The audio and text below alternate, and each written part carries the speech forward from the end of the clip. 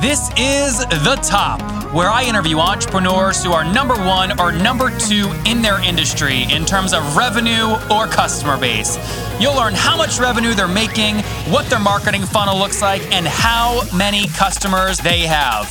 I'm now at $20,000 per talk. 5 and 6 million. He is hell-bent on global domination. We just broke our 100,000 units sold mark. And I'm your host, Nathan Latka. Okay, Top Tribe, this week's winner of the $100 is Rhett Gillens. He's in the restaurant industry and he feels stuck. He wants to start his own software business. So congratulations, Rhett, for your guys' chance to win $100 every Monday morning. Simply subscribe to the podcast on iTunes now in order to enter, and then text the word Nathan to 33444 to prove that you subscribed. Folks, many of you heard I made a big league acquisition of a business. NathanLatka.com/send later is the name of the business. And I didn't want to give up equity to a developer because I'm a business guy. So what I did is I used a website to find a guy named He Shiming.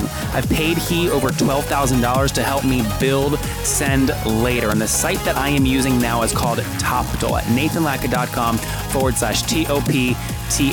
I will build Send Later into a big business, and I will take it public by the time I turn 30. I'll tell you more later on in the episode. Nathan Latka here. This is episode 443. Coming up tomorrow morning, you're going to learn from Mark Ross. He's doing $1.5 million in revenue last month. It's a SaaS business that helps studios render film faster with his company Grid Markets using hypercomputing. Top Tribe, what is going on? Good morning. Nathan Latka here, and our guest this morning is Joel Holland. He is the founder of VideoBlocks, a company that distributes over 1 million clips of royalty-free stock video and audio each month to over 150,000 customers in the television and video production industry. This ranges from professional outlets like NBC to hobbyists and enthusiasts. They're a 5-time Inc. 500 out of 5,000 fastest growing company. For his work with VideoBlocks, he's been named one of the top 25 entrepreneurs under 25 by Business Week, Young Entrepreneur of the Year by the United States Small Business Administration, Entrepreneur of the Year by Ernst & Young for the Greater Washington, D.C. region, and made Inc. magazine's prestigious 30 Under 30 list. Joel, are you ready to take us to the top? I am, Nathan. Thanks so much for having me, buddy. Holy mackerel. Talk about awards, dude. That's a mouthful. Well, and it sounds really good when you say it. I feel great now. It's like, what a great way to start my day. There you go. That's my job, right? How old are you now? 31. I love it. Okay, so 31. Tell us about VideoBlocks. What does it do specifically? And then talk numbers to me. How do you make money? Sure. So in a nutshell, VideoBlocks is a stock media company. And we've got an archive of stock video clips, which are skylines of U.S. cities, explosions, effects, transitions. We have music on audioblocks.com, so production music tracks, sound effects. And then we have stock photos, images, and graphics on Graphic Stock. And basically, these are just elements that creative professionals can incorporate into their projects to make them more interesting. So YouTubers can, grab a shot of the Great Wall of China and chop it into a video they're making on China, right? And what is the so let's do VideoBlocks for a second, then we can talk about Graphic Stock and AudioBlocks as well. On VideoBlocks, what was the founding date? What year did you build it? So, man, it's been a long evolution. And so I got started back in high school. Wow. And so it was probably the year 2000 that I had this concept. I was working on a small TV production, a nonprofit, and thought, hey, man, there's a lot more independent video makers that could use inexpensive but high quality stock video. Why don't I try to shoot some of this stuff and start selling it? And so that evolved into me taking a year off between high school and college to start the business. I then ran it through college while up at Babson. And in 2009, started focused full time on the business. So you have a tough kind of balance here, because as people consume different video blocks they buy from you, right, in their footage and things they're putting together, they can either pay like per usage, or a lot of people are trying to go kind of the model of monthly subscription for revenue predictability. I imagine that was a big debate for you. What's your model and how'd you come to that model? Totally. So when we started way back in the day, we were selling a la carte, right? So we were selling it by the clip, by the collection. And I started looking at this little company called Netflix and thinking, dude, I like their model, which is they don't have everything, but they've got a lot of good stuff. and they charge a monthly price that's low enough that every subscriber says, I'm getting a good deal. And so when we launched videoblocks.com, it was really, and we launched it in 2010, it was a test to see if that subscription-based approach would work for stock media. And fast forward to today, and it has worked. We've got 150,000 paying members. Okay. That's as of August 2016? That's right. Yep. Okay. And most of them are on annual plans. Okay. We do have a monthly plan, but our annual plan's the best deal. And it's been a good business. I think we'll do about $26 million this year in revenue, and that's all memberships. And what did you do in total 2015 just from Video Blocks?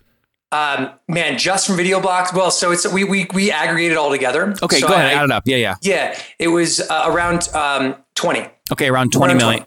Around Yep. 20 million. And you said you're going to do about how much this year? 26? About 26. Yep. Great growth. Really good growth.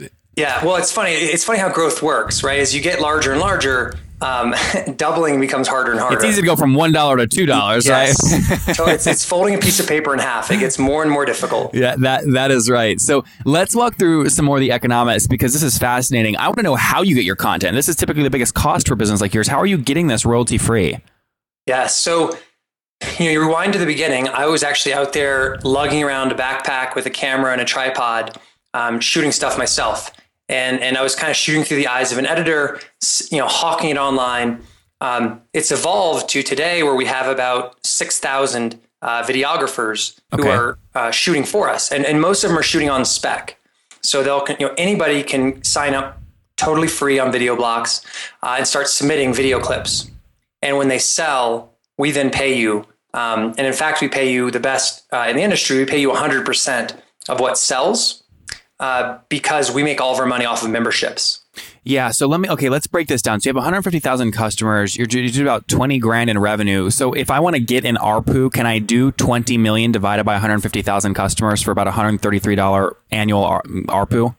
Yeah, that's about right. And what's happening is that number's going up. If you rewind a couple years, we had all of our members were on $99 a year plans. That was it, straight up. We realized that out of those 150,000, a couple thousand are groups like NBC and ABC and Paramount and MTV. And money on the table, baby. 100%. And so they were actually willing to pay a higher price to get additional features. So we started creating more premium plans, which is what's driving that ARPU up. Got it. So that's my question. If let's say I sign up right now on videoblocks.com and I pay 130, 40, 50 bucks for the year, there has to be some point where I use so much content that it's actually, I become an unprofitable customer for you because of what you're paying the producers, right? Or have you figured that out? No, we've totally figured it out. And there is, so if you look, there's always that 80-20 rule, right? Yeah. So it is 20% of our customers who drive 80% of the downloads. And we're okay with that because those tend to be the most engaged. And because of how inexpensive hosting and distribution is today, thanks to Amazon primarily, it's very difficult. Like you have to download like thousands and thousands of clips before you're in the red for us. Unprofitable. Yeah. Okay, interesting. So let's say I was one of your 6,000 videographers. I go film the Rocky Mountains and it's a 5-second clip and National Geographic uses it. They buy it. What do I get paid from Video Blocks for National Geographic buying that clip? Yep. So it's very standardized pricing. If it's they can buy an HD for $49 or in 4K for $199. And we then pass 100% of that back to you. So if National Geographic came along and bought it for $49, you'd get to keep, we'd send you a check. Oh, wow. So sorry. I thought if I pay this annual fee, I just get to use any of this. No, it's the annual fee to get access. And then you have to pay additional for each piece. Correct. Yes. Sorry. So there's two pieces of the library. There is what we call the unlimited library, which has a couple 100,000 clips that we've actually shot in-house, or we've put helicopters in the sky to shoot. It would be the best analogy is like Amazon Prime. You know how they have a library of free stuff? Yep. But if there's a specific movie that you really want to rent or own that's not in that library, you can then grab it. So here's my question then. When somebody's using an NBC is using your free stuff from your free library, you're paying nothing back out to the producers of that. Correct. Because that we ahead of time captured that whole cost. So we might have come to you and said, "Hey, Nathan, we like that you have these 100 clips of the Serengeti. We'd like to cut you a check for 20 grand for rights to put it in our library." So we buy, and that's bigger ticket. So we'll cut minimum 5-figure checks to buy good stuff to put in this unlimited library. That's really okay. That makes perfect sense. Got it. And people are willing to pay the annual fee just because that library is now so big. You've invested so much in it. Totally. And what's nice is all they have to do is download 2 clips out of that library in a calendar year in order to be in the money. And on average, our customers download 140 clips. What do you mean in the money? You mean so they're sticky and that they renew? Yeah, exactly. Or so most of the clips, like many of the clips in the unlimited library, you can go buy on our competitors for $79 a clip. Okay. So their return. So you pay your $149 a year fee, and then you download 2 clips. It's like you bought those 2 clips from a competitor, but now you end up going on and downloading another, 11,998 clips. It's all upside. It's just totally. So when you're buying, let's say I'm a photographer you found on Tumblr with beautiful pictures of the Serengeti, and you cut me a $50,000 check for all those images. It's not exclusive. I could go sell those to Shutterstock or anybody else as well. 100%. And we actually encourage that because we want the shooters to make as much money as possible. Right. And it drives our value prop because if you can come to Video Blocks and get this stuff or go to the competitors and pay a shit ton of money for it, it makes Video Blocks obviously makes sense. Yeah, totally. And it's just like Costco versus the grocery store. Yeah. How much have you paid in 2015? How much did you pay out just to acquire creative rights to things, whether it's graphics, audio, or video? Yeah, that's a good question. A few $1 million. I read Netflix the other day. It's going to spend $6 billion on content. $6 billion. Unbelievable. Dude, it is. I mean, that is unbelievable. And I get it because content, you've heard the phrase content is king. Yep. And it's true. So it's up to us to continually refresh our library with good stuff, or else the members don't see the value and they walk away. Yep. So if we get into, let me just go down the economics, about a $133 annual ARPU. And is it fair to say in terms of monthly recurring revenue, if we just divide the annual by the 12 months, you're doing what, about 1.6, 1.8 per month? Something like that? That's about right. Yep. Okay. What's churn like in terms of your paid customer base? What's annual churn like? Yeah. So this has been the biggest, I think this is one of the most fun parts of a subscription business. Is it's a puzzle, right? So you first see if people are willing to subscribe, and you see how much it costs to acquire them, and then you need to know how much they're worth over time, right? Their lifetime value. Yep. So if you have a high churn, then you don't have a huge lifetime value, and it can be trouble. And some subscription companies have recently run into this, right? Where they thought they were. What's that? Like who? Like Home Hero. Was that the name? It was the house cleaning company. Okay. That they were a subscription-based company, but what was happening was customers were having them clean one time and then just starting to pay them directly. Yep. Well, all of a sudden their churn was like huge, right? It's like me. It's like me finding an Uber driver I like in Austin and saying, "Hey, why don't you text me and you'll just be my driver?" Yeah. Yes, totally. And so, so at first our churn, when we first started years ago, we were doing monthly plans and our churn was okay. It was like, I think we were churning out like 40% of people a year. Annually. Yep. Annually. So okay, but not great. Now, unit economics were fine. Like we were paying $10 to acquire a customer that was worth $70 in like 2 months. Yep. That works. Yeah. That works. So our CAC, right? Our return on customer acquisition was insanely good. But what we realized was we were trying to build a real subscription business where customers would be with us for years. Yep. So that meant finding the right types of customers, kind of tuning down some of our free trial offers, pushing more of the annual plan straight up, right? Having people pay straight out of the gate. And now our retention rates are much better. They start at like 80% for year 1. By year 2, our customers are at 90%. And by year 3, they're almost at 100%. So it's fair to say maybe on a weighted average, I mean, I can take kind of a 10% churn divided by annual churn divided by 12 months. I mean, you're sub 1% in gross customer churn monthly. Yeah, exactly. And we still see that as an opportunity. So we have an entire team at Video Blocks called CHOW, which is Customer Insights and Operations. They're like former Capital One analysts who help us figure out how to keep customers longer. That's great. And what are you paying to acquire a customer? It totally depends on channel, right? So we do a lot of direct response marketing. How much you spend monthly on that?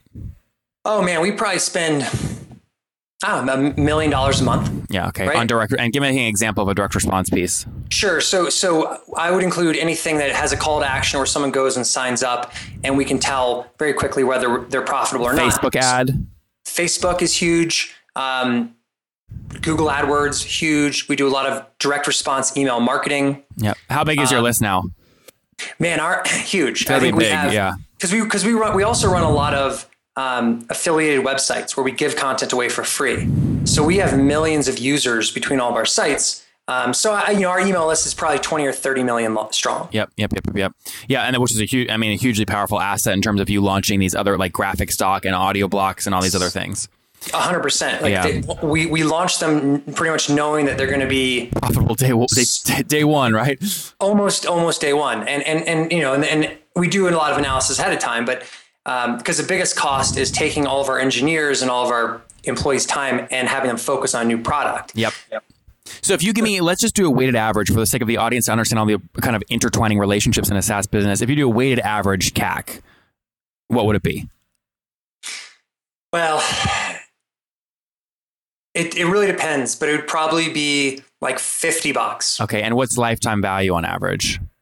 Hundreds of dollars. Hundreds. Yeah. And cool. so, so what we have there is an opportunity to, increase our reach. Yeah. Right? So I was going to say, you have a much better ratio than a 3-to-1 LTV to CAC ratio. So you could probably spend more, but you have to find the channels. That's the tricky part, right? Yes. Yeah, exactly right. And so you end up, and then like you said, it's a blended average. So in some channels, we're already approaching break even, and others we're insanely profitable. But what's interesting is a channel like Facebook is kind of this constant cat and mouse game, where they'll come out with a new ad format or, like timeline, being in timeline back in the day was huge. Yep. But then everyone started doing it, which drove the price up, but also viewers got used to it. So it became banner blindness. Yep. So you're always chasing new ad types, which is the cat and mouse game, which is both fun and frustrating. Yeah, it's always this. I work with a bunch of first-time entrepreneurs. You probably do too, and they get all excited. They say, "We know we can spend $1 and get $5." And the question I always want to know is, well, how long can you keep doing that before diminishing returns kick in? Because that's the key to understand, in my opinion.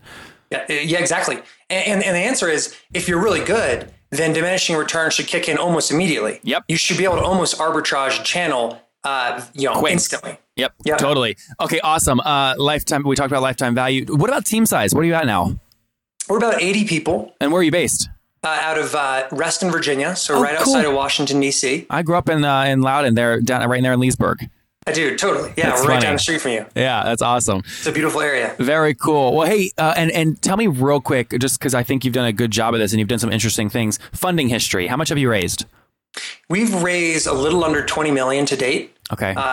We did a Series A in 2012, which is 10.5. Yep. And that came from two private equity firms, Updata Partners and QED Investors, which was started by Nigel Morris, the co-founder of Capital One. Mm-hmm.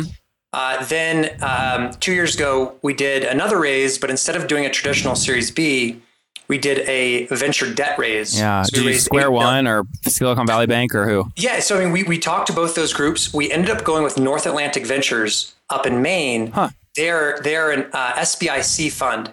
So SBA actually gives you leverage. Yep. So for all their investors put $1 in, the SBA puts $1 in, and it's a really cool model. So what's nice there is debt was very inexpensive relative to giving up a ton of equity. Yeah. What are some of the terms on that debt? I mean, what's the interest? Does it have an interest rate? Yes. So there's interest rate. It's not, it's is it above 10? No, it's probably right around, I think, that's right around what for venture debt you'd probably get. Yeah. Right. It's right around 10, considering the terms are 6 years interest only. Do they have any levers in terms of you always have to keep $5 million in the bank? If you go below that, you owe us this much on the debt. Are there any levers like that? Yeah, no covenants. Okay, good. So this is the other thing. Look, if we, and these are all the trade-offs. Yeah. If we had agreed to covenants, then you could probably get a lower interest rate. Yeah. But that's where it gets dangerous, because what happens if the economy takes a turn or a competitor does something you don't expect? You don't want a bank to be able to come back and pull your loan. Yep. So I would definitely tell anybody listening, if you're going to do debt, make sure it's covenant free, not covenant light, covenant free. Yeah. So that was in June 2015. If I was a betting man, I'd look you in the eyes right now, Joel, and say, you're either raising another round of capital or you're in acquisition talks right now with somebody. Which is it? Well, that's interesting. I mean, it's a very good guess. We're not raising, but at the same time, we're not in acquisition talks. Mm-hmm. We're kind of in this phase where we're building and growing. Mm-hmm. So we've got enough money in the bank now to really switch from building a lot of new products to driving membership. because if we can drive our membership numbers up and really show growth and profitability, then down the line in 1 to 2 years, look, the ideal would be to sell to a great company like Adobe. Yeah. Who has, a complementary customer base, insanely great products. Going public ever crossed your mind? I've always said that on this go round, it has not. Yeah, you're still young, man. Maybe next time. Honestly, going public looks brutal. And I watched one of our competitors, Shutterstock, do it. Yep. And I know them very well, and I was close to them, and it was a tough process. And not only going through the process of going public was tough, but once they were public, you then have every Joe Schmo in the world who can buy a share of your stock is now ask stupid questions on the analyst calls, right? Dude, and everyone's got an opinion. And so it's like the markets decide, like Shutterstock was killing it. Then the market decided, so they got crushed. And now in the last year, they're back up 100%. Yeah. So it's like that kind of volatility based on, just imbecile investors would drive me nuts. Yeah. Hey, I get it, man. If people want to follow you as you go on this journey over the next few years, where's the best place for them to do that online? So if you go to joelkentholland.com, it just redirects to my LinkedIn profile. It's a great way to connect with me and, definitely connect. I love connecting with people and I try to keep everything I do posted there. All right, guys, very quickly, many of you heard I acquired Send Later at nathanlatka.com/send later. And here's the thing, I don't want to hire a big team. I'm a business guy though, so I need developers. So what I did is I found this little website. I found this guy named He Shiming. I paid him over $12,000 to help me keep building this business, which I will take public by the time I turn 30. So it's called Toptal. Okay, and what Toptal does, it's a network of elite pre-vetted software developers. Basically, I told Toptal what I was looking for. They search their network for the best people. They even test the candidates, which saves me time. And then they just said, Nathan, here, use this candidate. They meet your individual needs and boom, I'm off to the races. So once you pick someone on Toptal, you can start working with them the next day. Now, for my people, Toptal's offering a no-risk trial period that you can get at nathanlatka.com/TOPTAL. Again, nathanlatka.com/Toptal to get started. This is perfect if you're a business person listening that doesn't know how to incentivize or find a technical co-founder. Go to nathanlatka.com/Toptal and get started building your app now. The Top Tribe will link to that in the show notes at nathanlatka.com/the-top443. Again, /the-top443. All right, Joel, this is time for the famous five. They're rapid fire questions. You ready? All right, let's do it. Number one, favorite business book? Influence by Robert Cialdini. Number two, is there a CEO you're following or studying right now? I'm infatuated with Elon Musk. So anything I can read about that guy, I do. Number three, is there a favorite online tool you have, like HostGator? I would say MailChimp. Yep, that's a good one. Is that where you manage that? You have like 20 million emails. You have them all in MailChimp? No, we have a ton of different ESPs. Okay. I was about to say, whoa, that is risky. Yeah. All right, number four, yes or no, do you get 8 hours of sleep every night? I do now. For years when I was growing the business, the answer was hell no. Yeah. And what's your situation now? Married, single, you have kids? Single in a long-term relationship. And so we actually recently moved out to Vail, Colorado for a year. So I'm working remotely. Oh, cool. And it's been nice because I can focus on the bigger picture things, not get caught up in day to day and get 8 hours of sleep. That's awesome. So no kids yet? No kids. And you're 31. So right? 31? Yep. So last question. Take us back 11 years, man. What do you wish your 20-year-old self knew? Man, I was just in Boston for a wedding, which is where I went to college. And I think I might have worked a little too hard in college and not on schoolwork. Like I was working on the business. I was very focused on it. And I'm glad I was, because the business is where it is today because I did that. But at the same time, maybe I could have taken a little more time to just live the college life. Because those 4 years, you don't get them back. So you're throwing all kinds of crazy parties over the next 3 years then, aren't you? You got to make up lost time. Yeah, well, I always said that I was going to give up my 20s so that in my 30s, I'd have the freedom and flexibility to do whatever. And I think that I still stand by that. I'm glad I did that. Top Tribe, there you have it from Joel. He thinks he worked a little too hard in college. He would have preferred a little bit more balance, but the results are in the data. VideoBlocks doing incredibly well, over $20 million raised. 2015 revenue, $20 million, over 150,000 annual paying customers, paying on average $133. Building really an unbelievable business with his team of 80 up there in Reston with super healthy unit economics. Joel, thank you for taking us to the top. Thanks, Nathan. Appreciate it, buddy.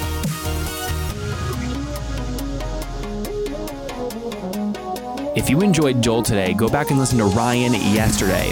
He's the hardcore closer and he did $803,000 in 2015 revenue. You won't believe what he's going to do this year. Okay, Top Tribe, I'll see you bright and early tomorrow morning. And don't forget, before you listen to any other episodes, subscribe on iTunes right now for your chance to win $100 every Monday.